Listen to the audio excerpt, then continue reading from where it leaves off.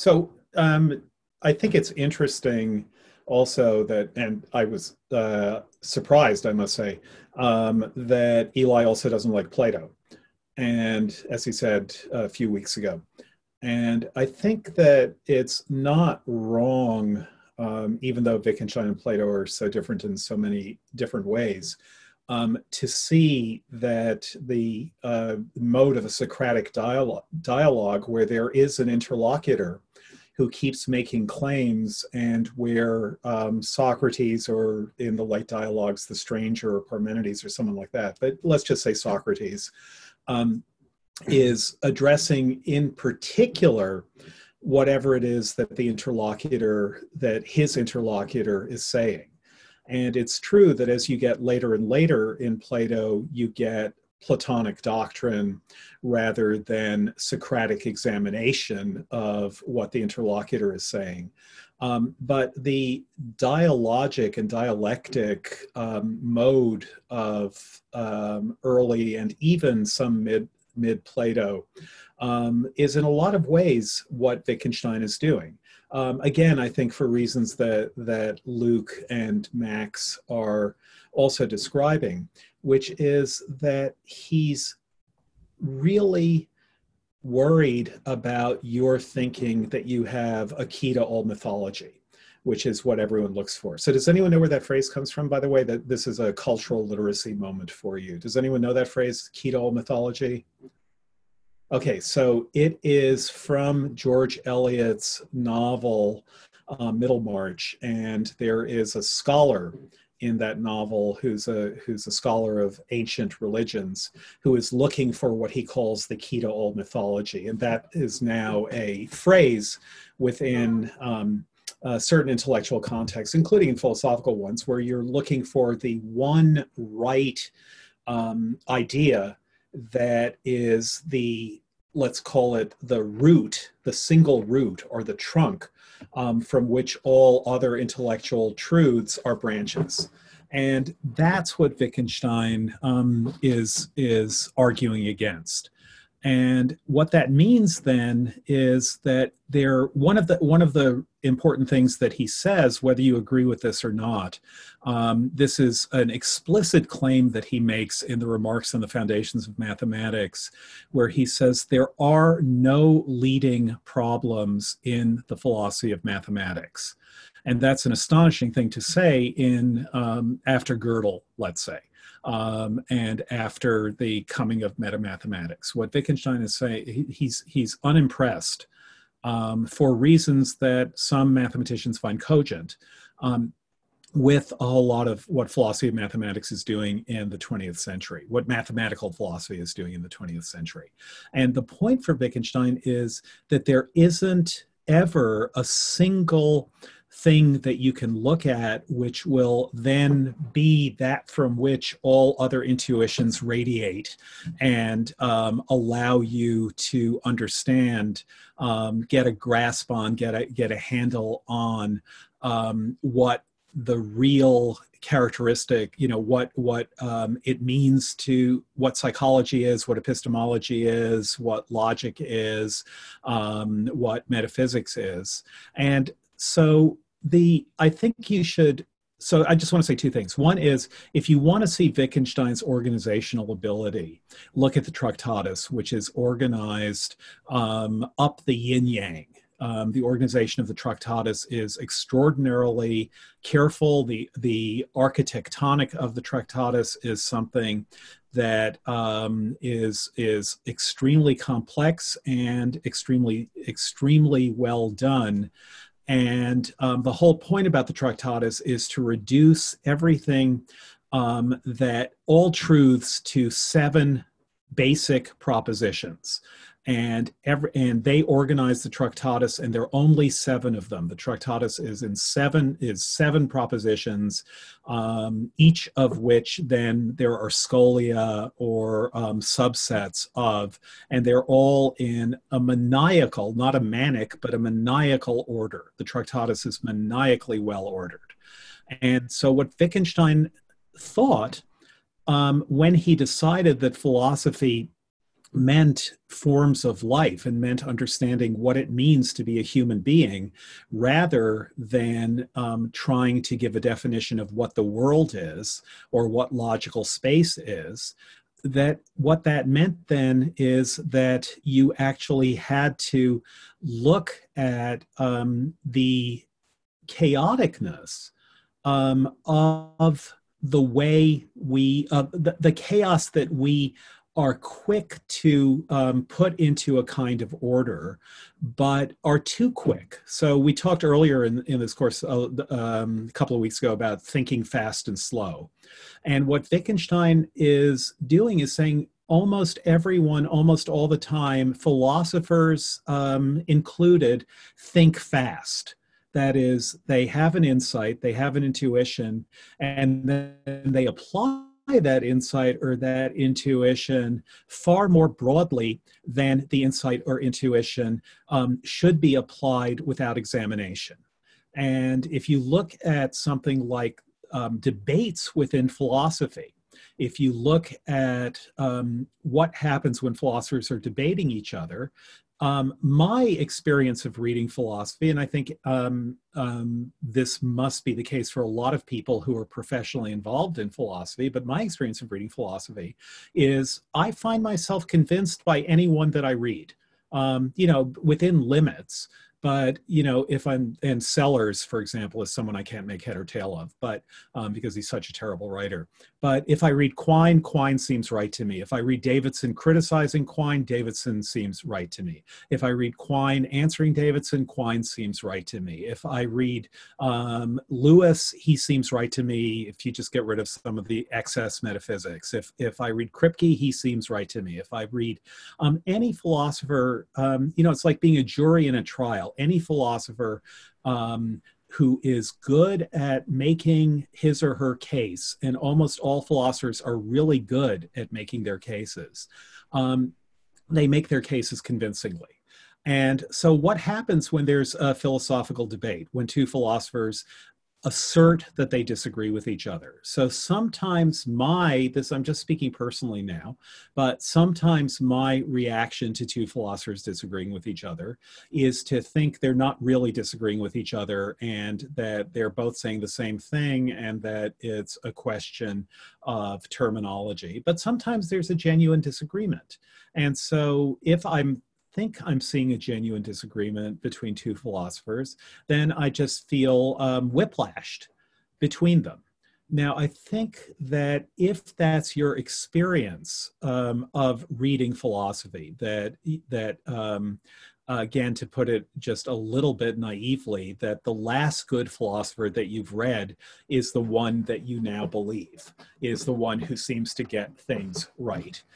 If that's your experience of reading philosophy, and it may not be, but I know it's the experience of some people who love philosophy. If that's your experience of reading philosophy, what's going on is that you're having an experience of a lot of getting a lot of insight.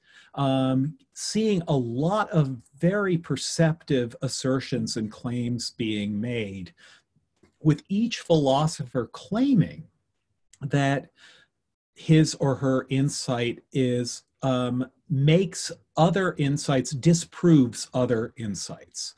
And so that if you read Hume, Descartes can't be right, for example. If you read Kant, Hume can't be right. If you read Hegel, Kant can't be right.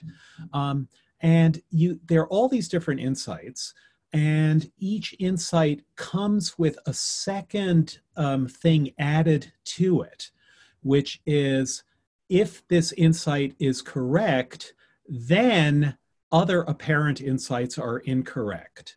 And Wittgenstein, although you could see him as claiming that all insights are incorrect, that what he's doing is constantly being skeptical of all philosophical claims, I think what in fact he's doing is he's being skeptical of overreach in those claims, so that what you get in Wittgenstein is insight after insight, but also a caution against thinking that it's easy to extend that insight beyond the local place where it is insightful. And so the idea of language games, one thing that that idea can give you is a sense that something which is, let's just say by analogy, something that's a brilliant move or a wonderful thing to do within one language game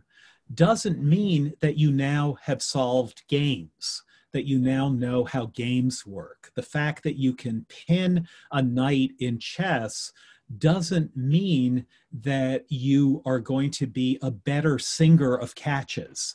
Than that what happens when you pin a knight in chess has nothing to do with singing catches or with throwing a ball. And so so what Wittgenstein is doing philosophical investigations is giving you extremely local insights and then denying the interlocutors, and a lot of those local insights are from the Tractatus. They go without saying. But then denying the expansion of those insights in ways that seem extremely uncontroversial. And so what Wittgenstein is doing is he is taking what everyone else in the world will take as an uncontroversial application of an insight, and he will resist that what looks like an uncontroversial application of an insight beyond its original domain. And of course, what that means is that what he's going to be doing is in some sense reactive to, not as in the reactive attitudes, but reactive to what seem like non-controversial, intuitive expansions of some insight. And so he's partly doing this on the basis of having taught this stuff for 30 years, changing his mind as he taught it, teaching the philosophy of mathematics, for example, which is the hardest case to prevent people applying an insight beyond its original domain, where it seems like it is mathematically uncontroversial to do so. And he's teaching this to some of the most brilliant mathematical minds of the century. His debates with Turing, for example, are really quite wonderful. And what he's doing is asking people, as he himself puts it, is to look at what's really going on. So if there's one kind of motto that you should take from Wittgenstein, it's always to just look. Don't assume, but look. But if you're looking, then you get, so I'm going to end this sermon in a second. But one of the, some of you, I know at least a couple of you know who the French philosopher Gilles Deleuze is. And Deleuze is very much from a French tradition. He doesn't like Wittgenstein at all. He's very much from a French tradition of rationalism, beginning with Descartes and Leibniz, very much from a French rationalist tradition, is one of the major figures in what is sometimes called deconstruction, although he wouldn't quite call himself a deconstructionist. But he has an amazing book on empiricism. And the surprise in Deleuze is that he's a huge fan of empiricism. You think of French rationalism as opposed to empiricism, but the surprise in Deleuze is that despite being a lover of Spinoza and very, very much coming out of a Hegelian tradition and an idealist tradition and a rationalist tradition, he's a gigantic fan of empiricism. And what he says about empiricism, what he loves about empiricism, is that empiricism is more radical than any other philosophical tradition, says, or philosophical perspective, says Deleuze, because it is always looking at the surprising things that the world has to show you. The surprising things that we perceive, that we're aware, that we become aware of. And empiricism is a philosophy that is always open to new surprises. And I think that it would be right to see Wittgenstein that way, that what you have here is a philosopher who is always asking us to be surprised by the way things really work, rather than thinking that we got it figured out, that we have a basic template and things will fit there more or less well. And for Wittgenstein, it's whenever you think you have something figured out, he's going to start coming up with counterexamples. And he had generations of students who had it figured out. And so what Wittgenstein is doing is he's actually responding to them. The interlocutors here are his students and colleagues who are saying things more or less like what the interlocutor says, in the same way that Socrates is speaking to people that he allegedly meets on the street, who are saying the things that Plato more or less records them as saying. And so he's responding to actual claims. He's not just making stuff up and being disorganized. He's saying organization is itself the problem. Organization is itself what's misleading.